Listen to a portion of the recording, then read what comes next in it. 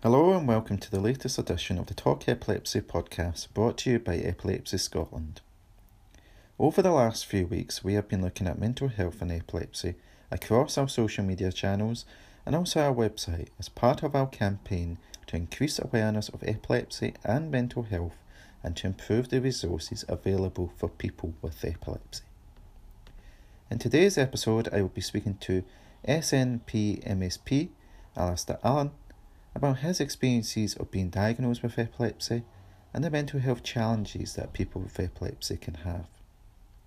I will also be speaking to Epilepsy Scotland Wellbeing Manager Vicky Burns about the wellbeing service that Epilepsy Scotland provides and the support and resources available for people struggling with their mental health.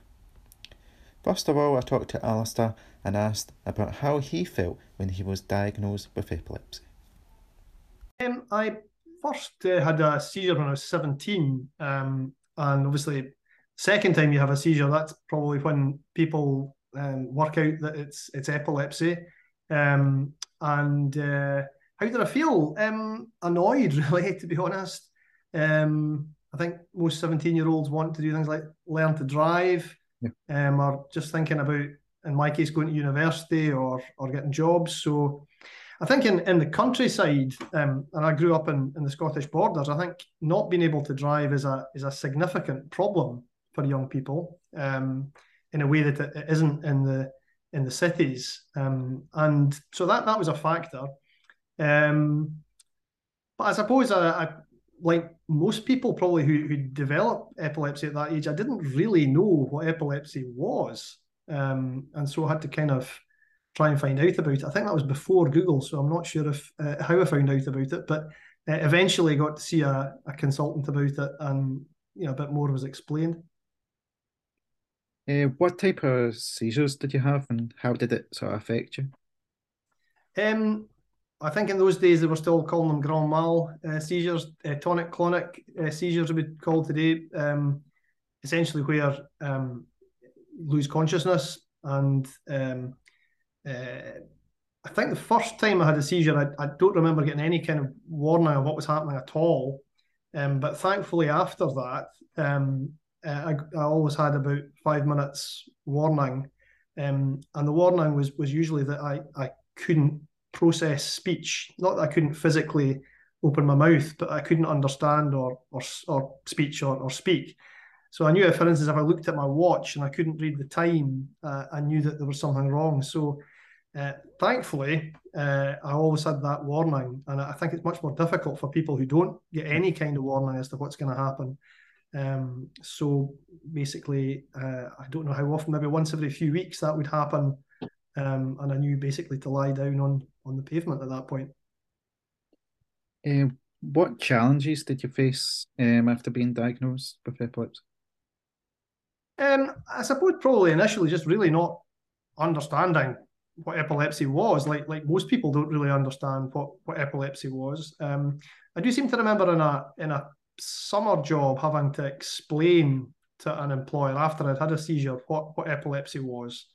And that was probably, I don't remember many sort of instances of real prejudice, but I do remember one or two situations where employers were unsure whether epilepsy was a psychiatric condition or not, and having to explain some of that.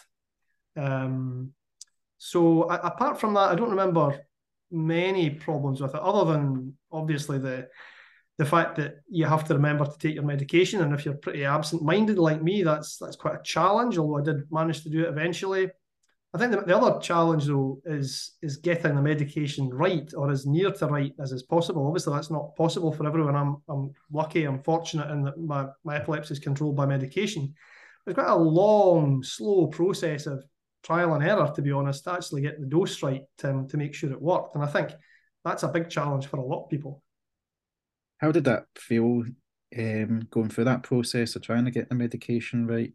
Was that sort of frustrating at times or? Yeah, I think so. I think it's quite frustrating.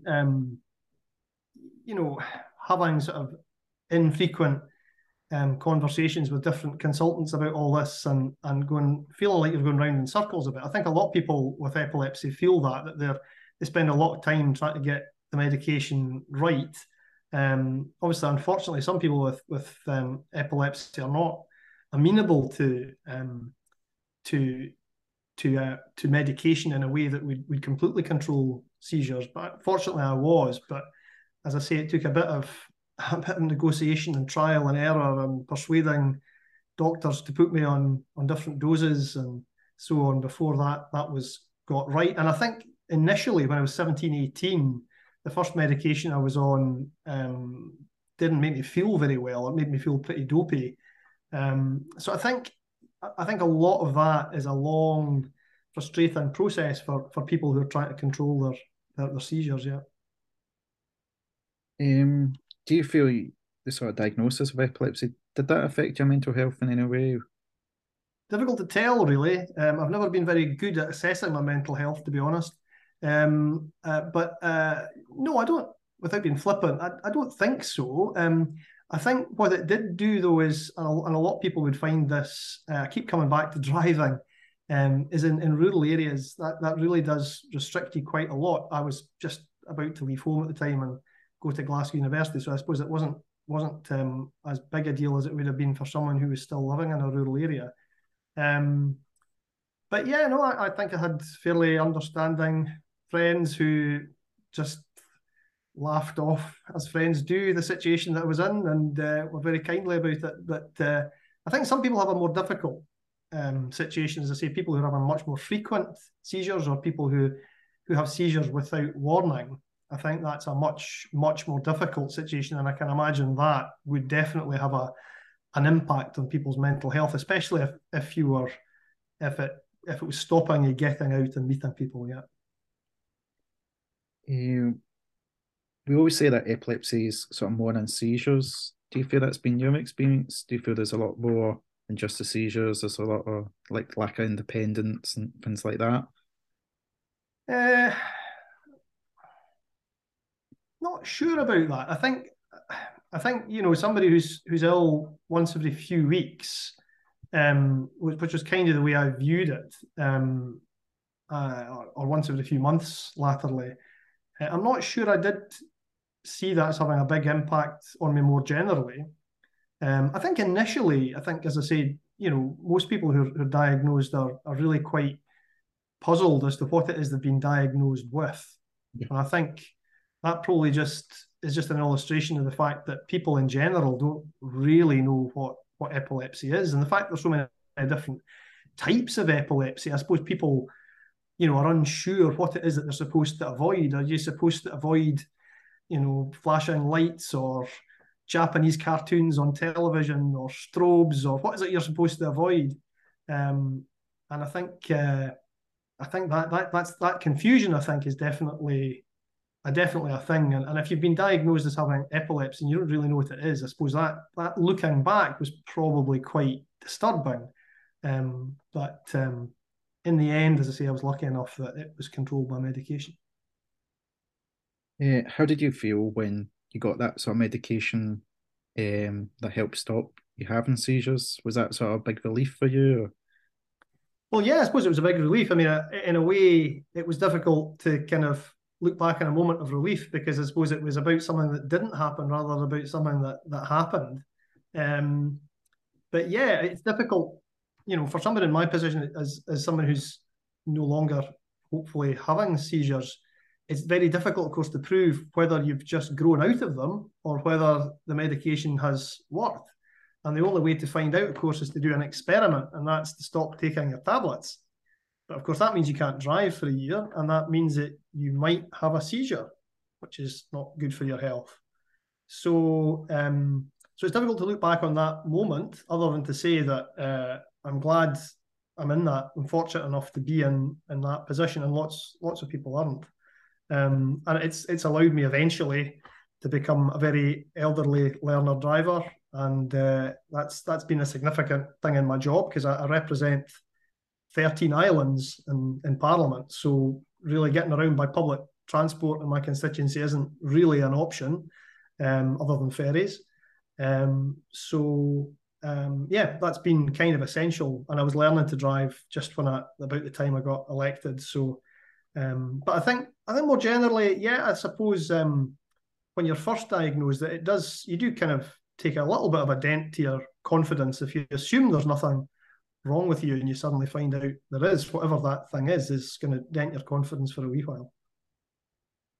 Do you feel there's still a sort of stigma surrounding epilepsy? Yeah, I was reading a book recently, and I'm terrible with names, but the name will come back to me. But I was reading a book recently about the history of epilepsy, and it was talking about the stigma that existed until really quite recently. And I can't say I've ever felt myself experience proper stigma. I have seen some strange things, mind you. I've seen someone else have a seizure in the street, and an old lady approached them with a fork and tried to put a fork in their mouth. She obviously carried one in her handbag just for these situations. I have seen,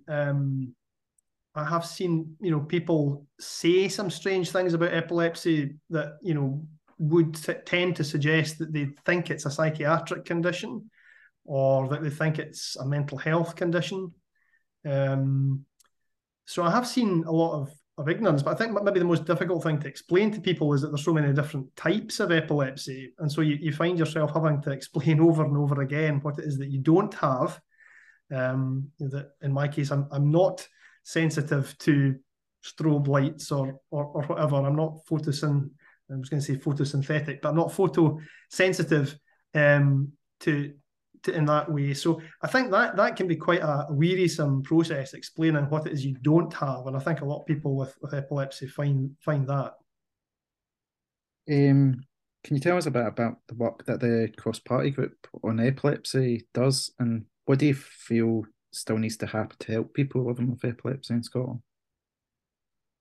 Well, those are good questions, especially the second one. In terms of the cross-party group, the cross-party groups in the Parliament are really an opportunity for members of the Scottish Parliament to engage with the outside world, if you like. So in our case, that's done through Epilepsy Scotland, and that brings together MSPs from different parties to hear from experts on epilepsy, for instance, people in the medical profession, to hear about what the problems are and what needs to be done.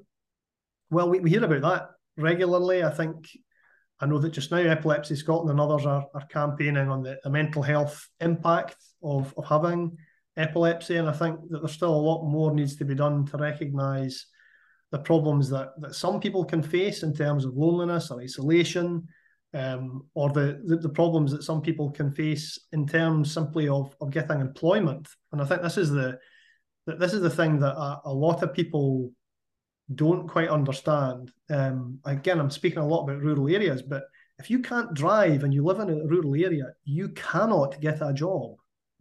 Or I exaggerate a bit, but not much. If you have epilepsy, the figures suggest that you're much, much more likely to be out of work. You're much more likely that your talents will go unused, that you will be underemployed, or that your qualifications won't get used. I think those are some of the things that have come through, I think, via the cross-party group that I think have really struck us all, things we hadn't really thought about. But how for some people, especially people with ongoing symptoms, actually getting into the world of work is surprisingly difficult. What advice would you give to someone with epilepsy who is struggling with their mental health? Well, I think what I would advise is for people to think about what the potential sources of advice and help are, whether that's in their circle of friends or whether that's through their doctor or whether that's through organisations like Epilepsy Scotland, or perhaps it could be, in these days, now that there's an epilepsy centre in Scotland, it might be about trying to go there to get a better diagnosis of what's wrong and a better idea of what the solutions might be. Or it might just be about, admitting to other people that you're finding it difficult and that you're needing help, and that help might be support at a personal level, or it might be, as I say, more practical or medical, or it might be about trying to find sources of information about getting into the world of employment and so on. So I suppose the main advice would really be to find somebody to speak to and to ask. If someone was like newly diagnosed with epilepsy, is there things that you wish you did when you got first diagnosed now, or?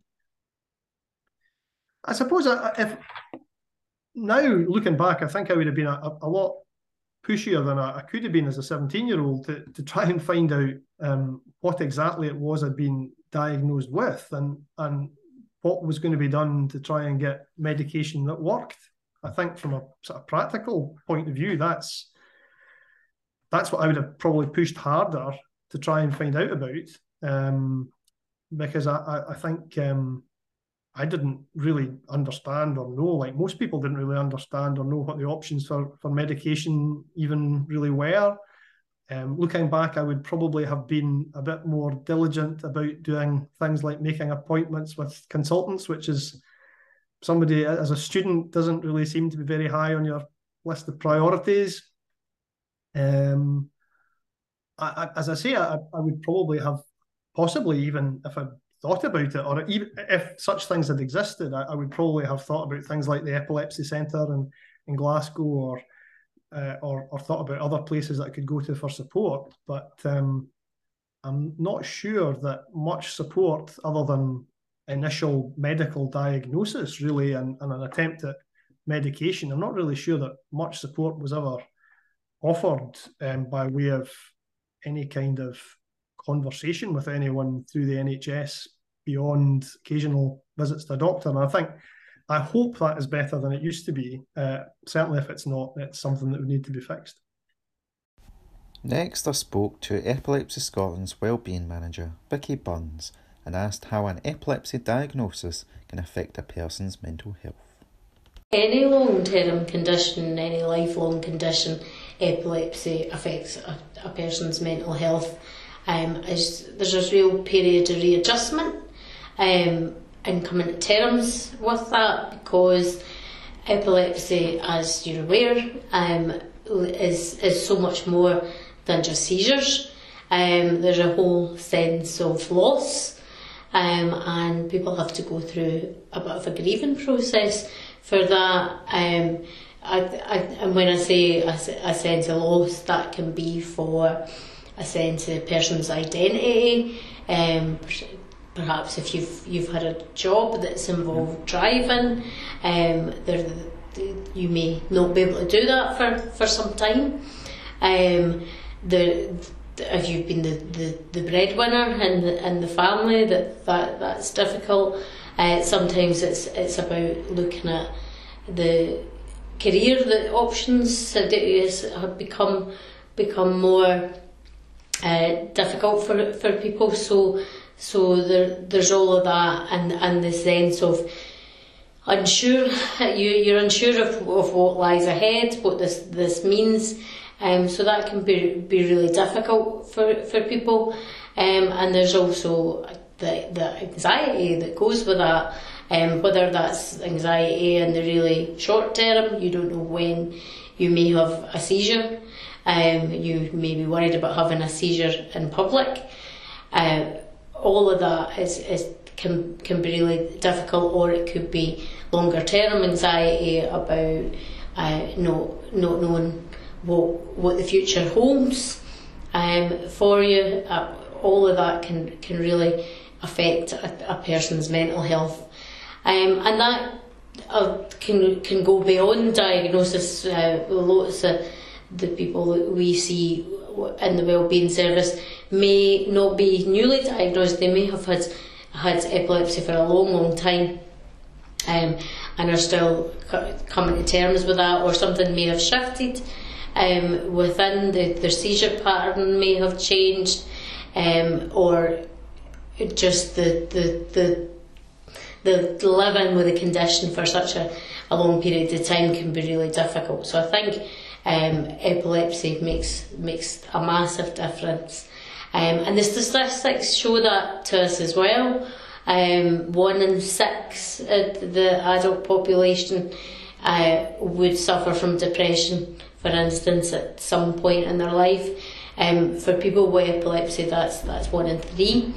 So you're twice as likely to suffer from depression if you have a diagnosis of epilepsy.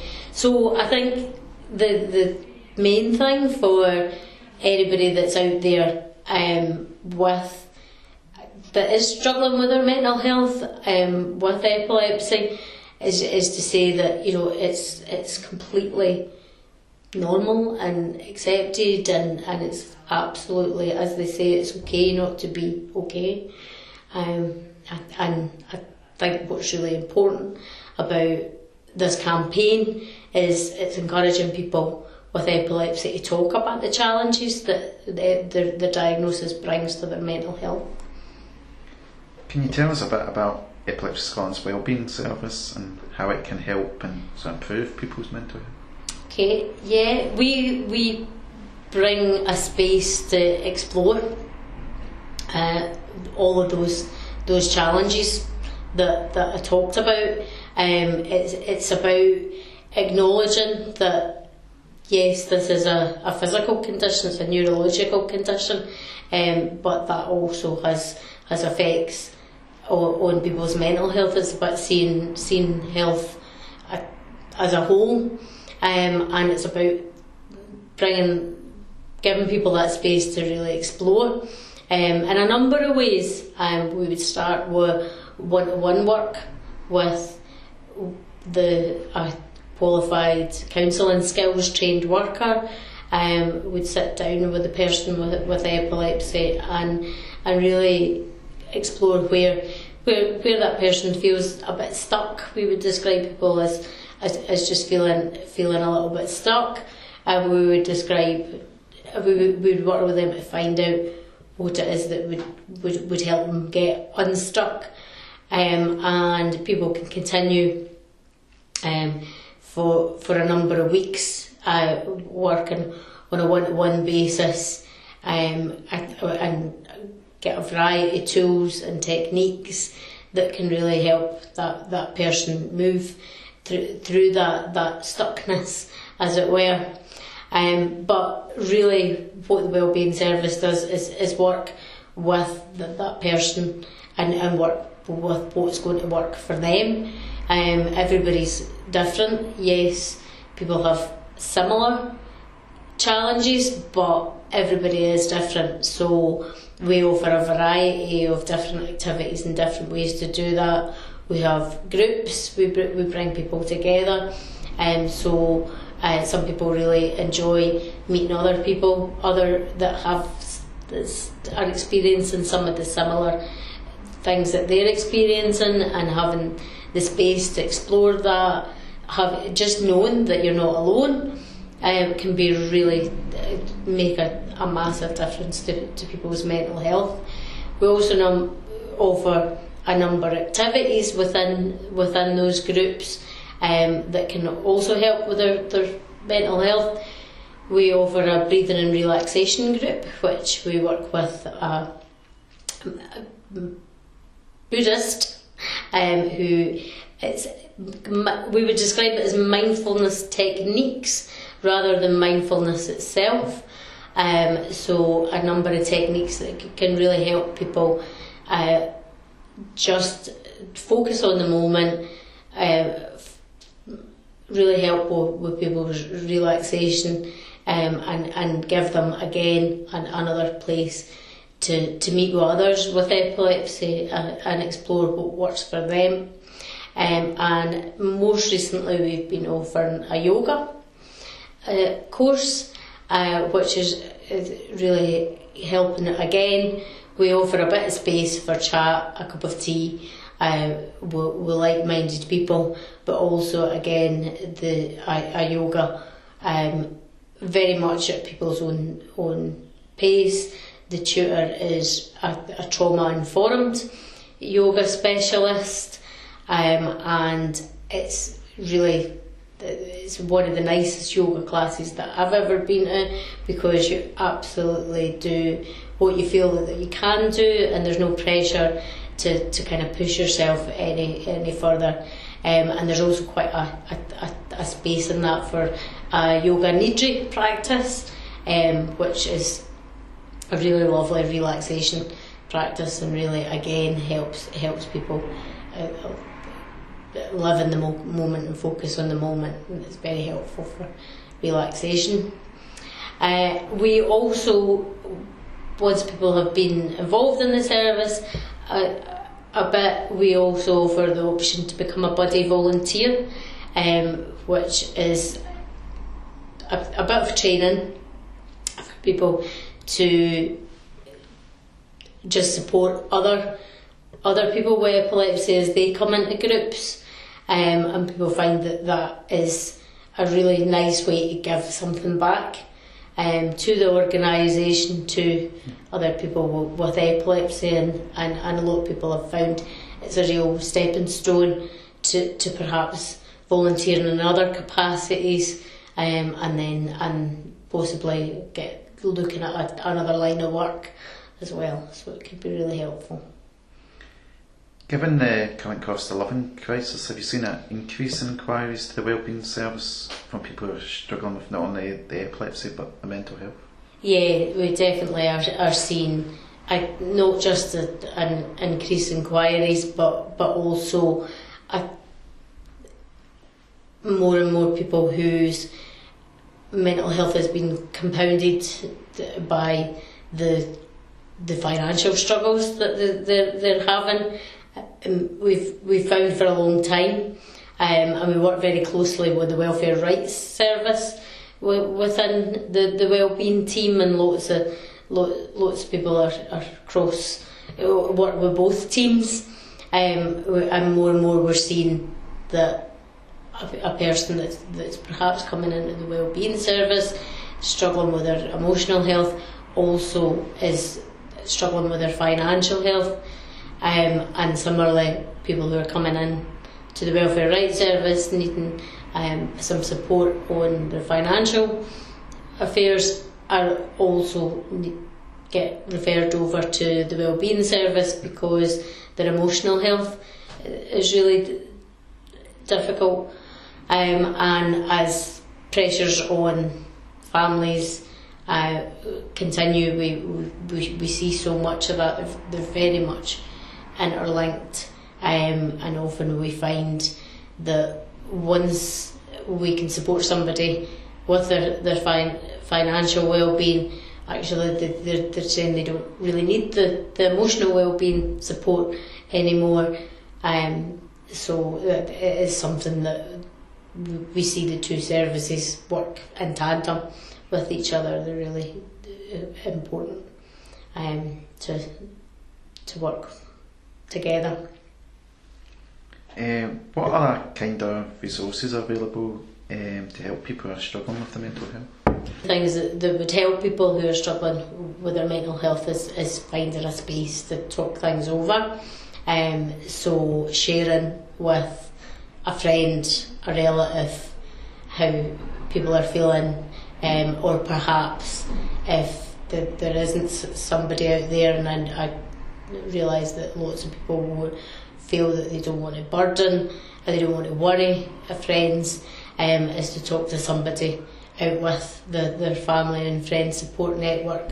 So perhaps the epilepsy wellbeing team, perhaps the helpline, the Epilepsy Scotland helpline, to be able to talk that over, or indeed your GP or your epilepsy team, whether that's the epilepsy specialist nurse or your neurologist, but really the old adage of a trouble shared is a trouble halved definitely rings true. Just getting that space and getting things out there can really help. That would be one of the main things I would suggest.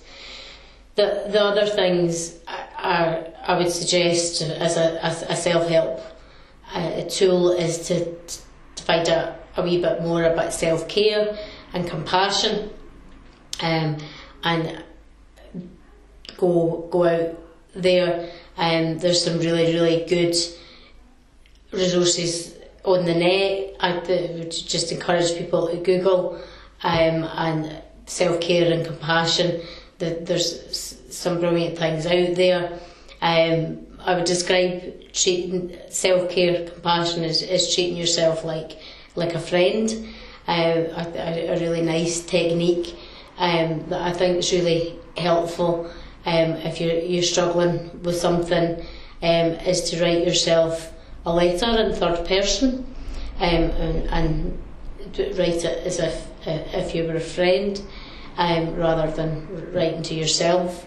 Write your problem down and then reply as if it was a friend replying to you. We're so much kinder and more caring towards the people that are around us than we often are to ourselves. So I would completely recommend that as a tool. The other thing that I'm a huge believer in, and may have been more cynical of in the past, and I understand that people can be a little bit cynical, but I really believe in breathing. And really, if somebody's anxious, we go into the fight or flight mode, which is it's not great for anyone. It's particularly not great for people with epilepsy, because stress is such a big trigger for seizures.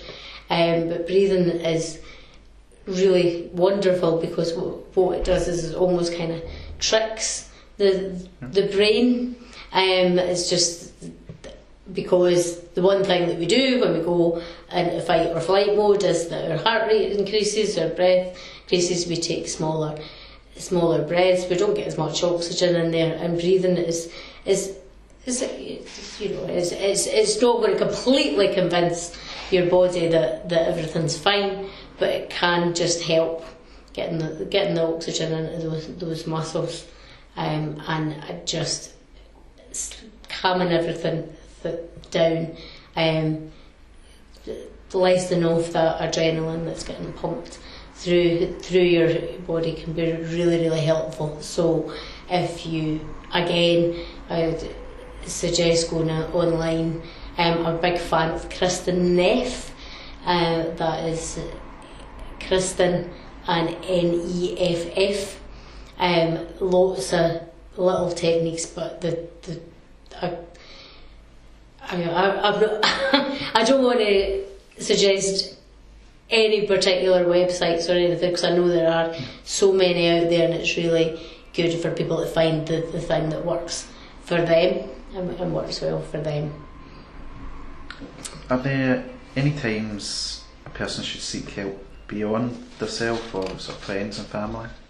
Yeah, certainly. There absolutely are times that self-help is probably not enough, and you do need to seek the help of a professional. I would say, if perhaps keep a diary of how you're feeling, and when you feel sad more than you feel okay. If you find that, even if it's just doing a smiley face or a sad face, and you realise that there's more sad faces than there are smiley faces, that this is more than perhaps just a couple of blue days. So I'd say speak to a professional at that point. I think if your eating or your sleeping pattern has been affected, if you're waking in the night and you're not able to get back to sleep, you've gone off food, then it might be worth it, particularly if you have epilepsy, because of the fact that this is not going to help with seizures and things. And again, if your seizure pattern has been affected, that you think, actually this is probably because I'm so stressed, it's worth it, speaking to your clinical team around that. And also, if you find that you've lost interest in things that you really used to be passionate about, that you really used to enjoy, that you've, whether that's watching the football or listening to music, if you're just not finding the same enjoyment out of things, then it might be worth talking to someone as well. And similarly, if your relationships are being affected, if you're arguing with a partner more bad-tempered with kids. Obviously, all relationships go through ups and downs, but if you can really see that how you're feeling is having an effect on the relationships they're having, then again, worth talking to somebody. And most importantly, if you're starting to harm yourself or starting to feel suicidal, feel that you may want to hurt yourself, then please do contact whether it's your GP, your epilepsy specialist team, the Samaritans, Breathing Space, a mental health charity, the Epilepsy Scotland helpline, the carer centres that are out there. There are a number of resources that are out there, but I would say that if any of those things are affecting you, then please do get in touch. That there will be somebody at the end of the line that can give you support and get you to the next place. Because feelings are temporary, the emotions are temporary, and they're difficult, but they usually are fleeting. What would you say to someone who is struggling with the mental health and epilepsy? I think all of the above really, but definitely the main thing is to talk to somebody and realise that there are services out there who will understand. There are other people out there that will understand. There are other people that have been through where you are, and they will be willing to listen. And I'm really kind of proud of the fact that the Wellbeing Service has worked with so many people in the past and continues to work with people. And one of the things that they say is it's just so nice. It's just so nice. The first time I've been heard. So I would really encourage people to get in touch with, if not Epilepsy Scotland, with someone, and open up. That's all we have time for today. Thanks to Alistair and Vicky for joining me. If you're struggling with your epilepsy and mental health, please call our free phone helpline on 0808 800 2200 or email contact@epilepsyscotland.org.uk. We have launched Scotland's first ever national survey seeking to understand the effect epilepsy can have on the mental health of someone who has a neurological condition. To complete the survey, please go to epilepsyscotland.org.uk/mental health survey. Thank you to everyone for listening. Keep an eye on our social media channels for the next Talk Epilepsy podcast, and I hope you all have a great day.